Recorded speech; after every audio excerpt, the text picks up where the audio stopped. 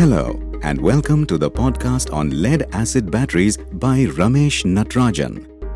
With industry experience of over 42 years, Ramesh helps battery and battery-related industries with technical inputs and provides solutions to typical problems faced by manufacturers, service personnel, as well as users of batteries and related equipments.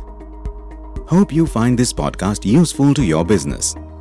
Do visit www.rameshnatarajan.in to stay connected. नमस्कार और मेरे podcast के इस episode में आपका स्वागत है। इस कड़ी में मैं बैटरी निर्माण की एक महत्वपूर्ण प्रोसेस के बारे में बात करूंगा। यह प्रोसेस इतनी महत्वपूर्ण है कि इस प्रोसेस के दौरान जरा सी भी लापरवाही बैटरी की विफलता का कारण बनती है। यहाँ तक कि इस प्रोसेस में गलती के कारण उत्कृष्ट सामग्री के साथ असेंबल्ड बैटरी भी फेल हो जाती है। मैं बैटरी चार्ज करने की प्रोसेस की बात कर रहा हूँ। बैटरी की इनिशियल चार्जिंग सबसे वैज्ञानिक तरीके से की जाने वाली प्रोसेस है। उचित निगरानी के साथ बैटरी को नियंत्रित तरीके से चार्ज करना होगा। बैटरी का कैपेसिटी और लाइफ दोनों ही इस प्रोसेस पर काफ़ी हद तक निर्भर है। वास्तव में अगर ठीक से चार्ज नहीं किया गया तो सबसे अच्छी बैटरी खराब हो सकती है।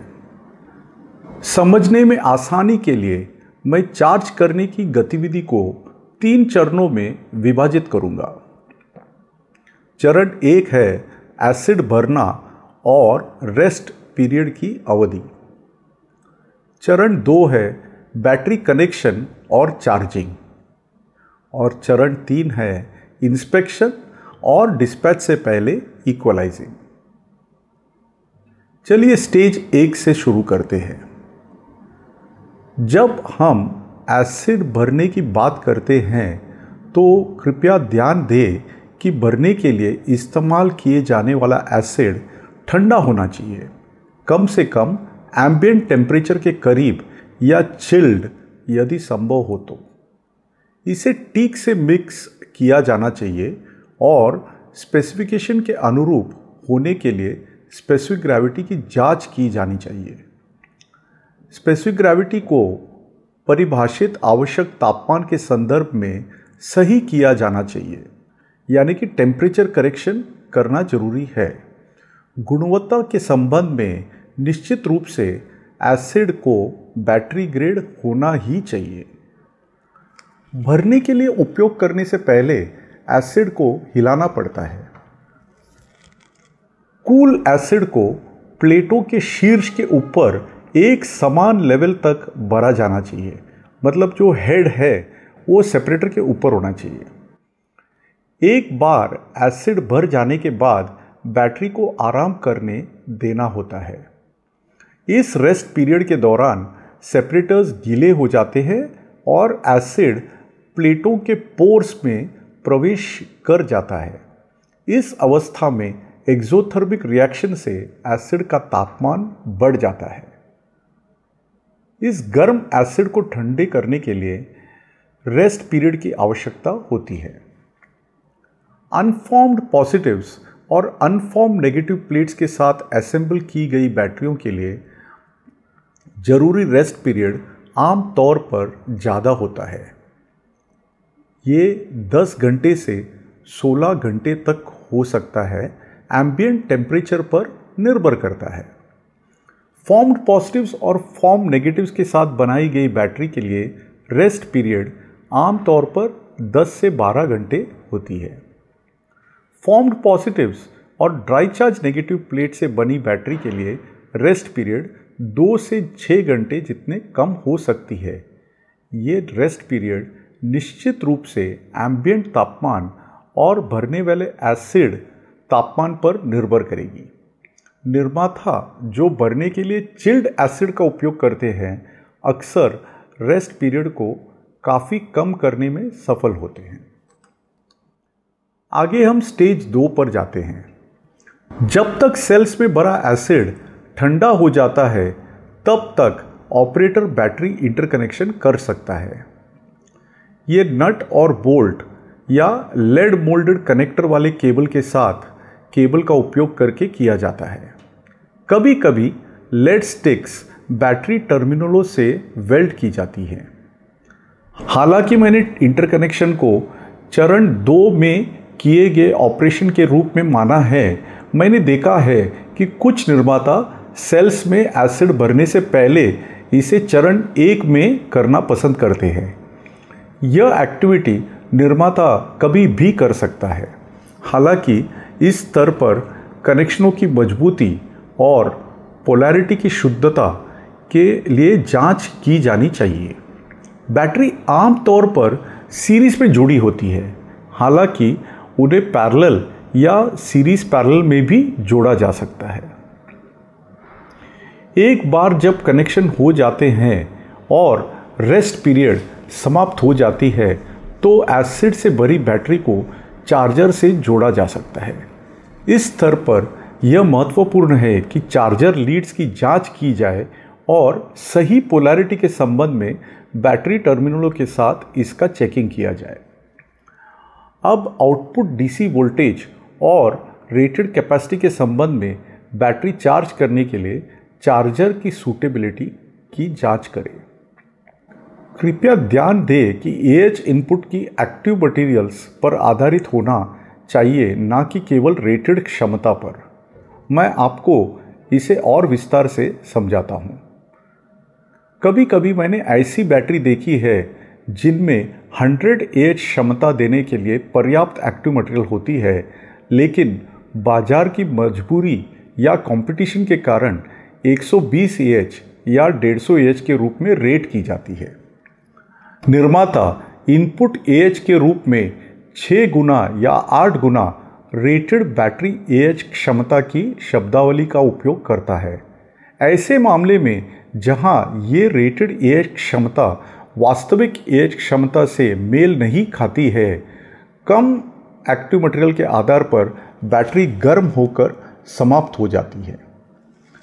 बैटरी के गर्म होने से आंतरिक घटकों का नुकसान होता है। एक बैटरी के मामले की कल्पना करें जो उत्कृष्ट कच्चे माल और घटकों के साथ बनाई गई है और जिसके कारखाना छोड़ने से पहले ट्यूबुलर बैग और सेपरेटर्स डैमेज्ड हो गए हैं।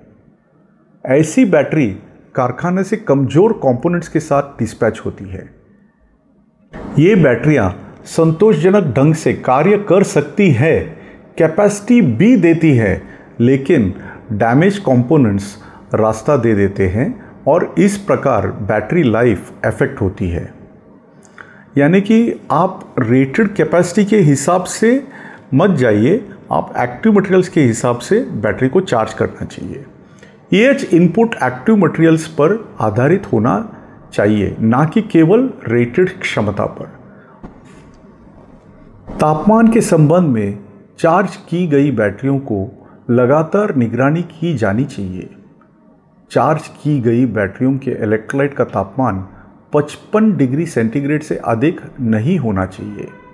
भरने के लिए ठंडा एसिड का उपयोग करके, वाटर बाथ उपयोग करके या पर्याप्त वेंटिलेशन प्रदान करके हीटिंग अप को नियंत्रित किया जा सकता है। जब बैटरी फुल चार्ज होने के करीब हो और गैसिंग वोल्टेज तक पहुंच जाए तो इलेक्ट्रोलाइट के तापमान की लगातार निगरानी की जानी चाहिए। इस उद्देश्य के लिए पायलट सेल्स का चयन किया जा सकता है। जैसे ही तापमान 50 डिग्री सेंटीग्रेड तक पहुंचता है और आगे बढ़ता हुआ दिखाई देता है, तापमान में इस वृद्धि को रोकने के लिए चार्जिंग करंट को रोका या कम किया जा सकता है। चार्जिंग के तापमान पहलू की निगरानी और नियंत्रण विशेष रूप से गर्मी के मौसम में गर्म जलवायु वाले देश में बहुत महत्व का एक मांग है। जहां तक चार्ज करंट डेंसिटी का सवाल है, इन्वर्टर और ई-रिक्शा या साइक्लिंग बैटरियों के लिए ट्यूबुलर पॉजिटिव प्लेट से बने बैटरियों को गैसिंग वोल्टेज तक 10 से 12% यानी कि 10 से 12% बैटरी AH क्षमता के निरंतर करंट का उपयोग करके चार्ज किया जा सकता है। यानी कि आप कंटिन्यूस कांस्टेंट करंट से चार्ज कर सकते हो। इसके बाद चार्जिंग करंट को AH क्षमता के 5% तक कम किया जा सकता है। यदि परिवेश का तापमान के संबंध में तापमान बहुत अधिक नहीं बढ़ता है तो बहुत अधिक इलेक्ट्रोलाइट वाली बैटरी में लगभग AH क्षमता के 15% की हाई स्टार्टिंग करंट बैटरी में फीड की जा सकती है। सामान्यतः AH क्षमता के 5% AH क्षमता के कम चार्ज करंट इनपुट के साथ शुरू करना बेहतर होता है। इसे लगभग 2 से 4 घंटे के लिए फीड किया जा सकता है और उसके बाद गैसिंग वोल्टेज पहुंचने तक अधिकतम करंट डेंसिटी को स्थिर दर पर फीड किया जा सकता है। यानी कि आप कांस्टेंट करंट हाई रेट पे गैसिंग वोल्टेज पहुंचने तक दे सकते हो। गैसिंग वोल्टेज को तब माना जाता है जब व्यक्तिगत सेल को वोल्टेज 2.35 से 2.40 वोल्ट प्रति सेल तक पहुंच जाता है। एक बार जब सेल्स इस गैसिंग वोल्टेज तक पहुंच जाती है तो सेल्स गैसिंग करने लगती है और इसमें डाली गई इलेक्ट्रिकल एनर्जी पूरी तरह से केमिकल एनर्जी में परिवर्तित नहीं होती है। विद्युत ऊर्जा का एक भाग उष्ण ऊर्जा के परिवर्तित होने लगता है। यह अस्वीकार्य है। इस समय चार्ज करंट इनपुट को कम करने की आवश्यकता है। एक डिस्चार्ज साइकिल को फर्स्ट चार्ज साइकिल में शामिल किया जाना चाहिए। ये विशेष रूप से अनफॉर्म पॉजिटिव्स और अनफॉर्म नेगेटिव प्लेटों से बनी बैटरी के लिए किया जाना है। यह डिस्चार्ज पूर्ण डिस्चार्ज नहीं होना चाहिए। ये C3 या C5 दर पर किया जा सकता है। डिस्चार्ज को 60 से 80% DOD यानी डेप्थ ऑफ डिस्चार्ज पर रोका जा सकता है। डिस्पैच से पहले बैटरी को इक्वलाइज करने के लिए रिचार्ज किया जाना चाहिए। इक्वलाइजेशन चार्ज के दौरान स्पेसिफिक ग्रेविटी को एडजस्ट करें। इस समय टेम्परेचर करेक्शन करने का ध्यान रखें। ये बहुत ही महत्वपूर्ण है। ई रिक्शा बैटरियों के लिए और भी अधिक महत्वपूर्ण है जो साइक्लिंग बैटरियां हैं। इन्वर्टर बैटरी के मामले में जिसमें आपको 1240 एट 30 डिग्री सेंटीग्रेड के लिए फाइनल स्पेसिफिक ग्रेविटी की आवश्यकता होती है। यदि मापा गया स्पेसिफिक ग्रेविटी 1240 है जिसे आपने 46 डिग्री सेंटीग्रेड में मापा है तो आपको स्पेसिफिक ग्रेविटी को 1229 पर 1229 पर एडजस्ट करने की आवश्यकता है। इसी तरह यदि कोई अन्य सेल 39 डिग्री सेंटीग्रेड के तापमान पर 1240 दिखाता है तो स्पेसिफिक ग्रेविटी को 1234 पर एडजस्ट करें। आपको मेरी किताब battery demystified for service engineers में दिखाए गए चार्ट के समान एक तैयार संदर्भ चार्ट की आवश्यकता होगी। यह पुस्तक अमेज़ॉन पर उपलब्ध है। कृपया ध्यान दें कि सेल्स के इनिशियल फिलिंग के दौरान भी एसिड स्पेसिफिक ग्रेविटी के संबंध में पर्याप्त देखभाल की आवश्यकता है।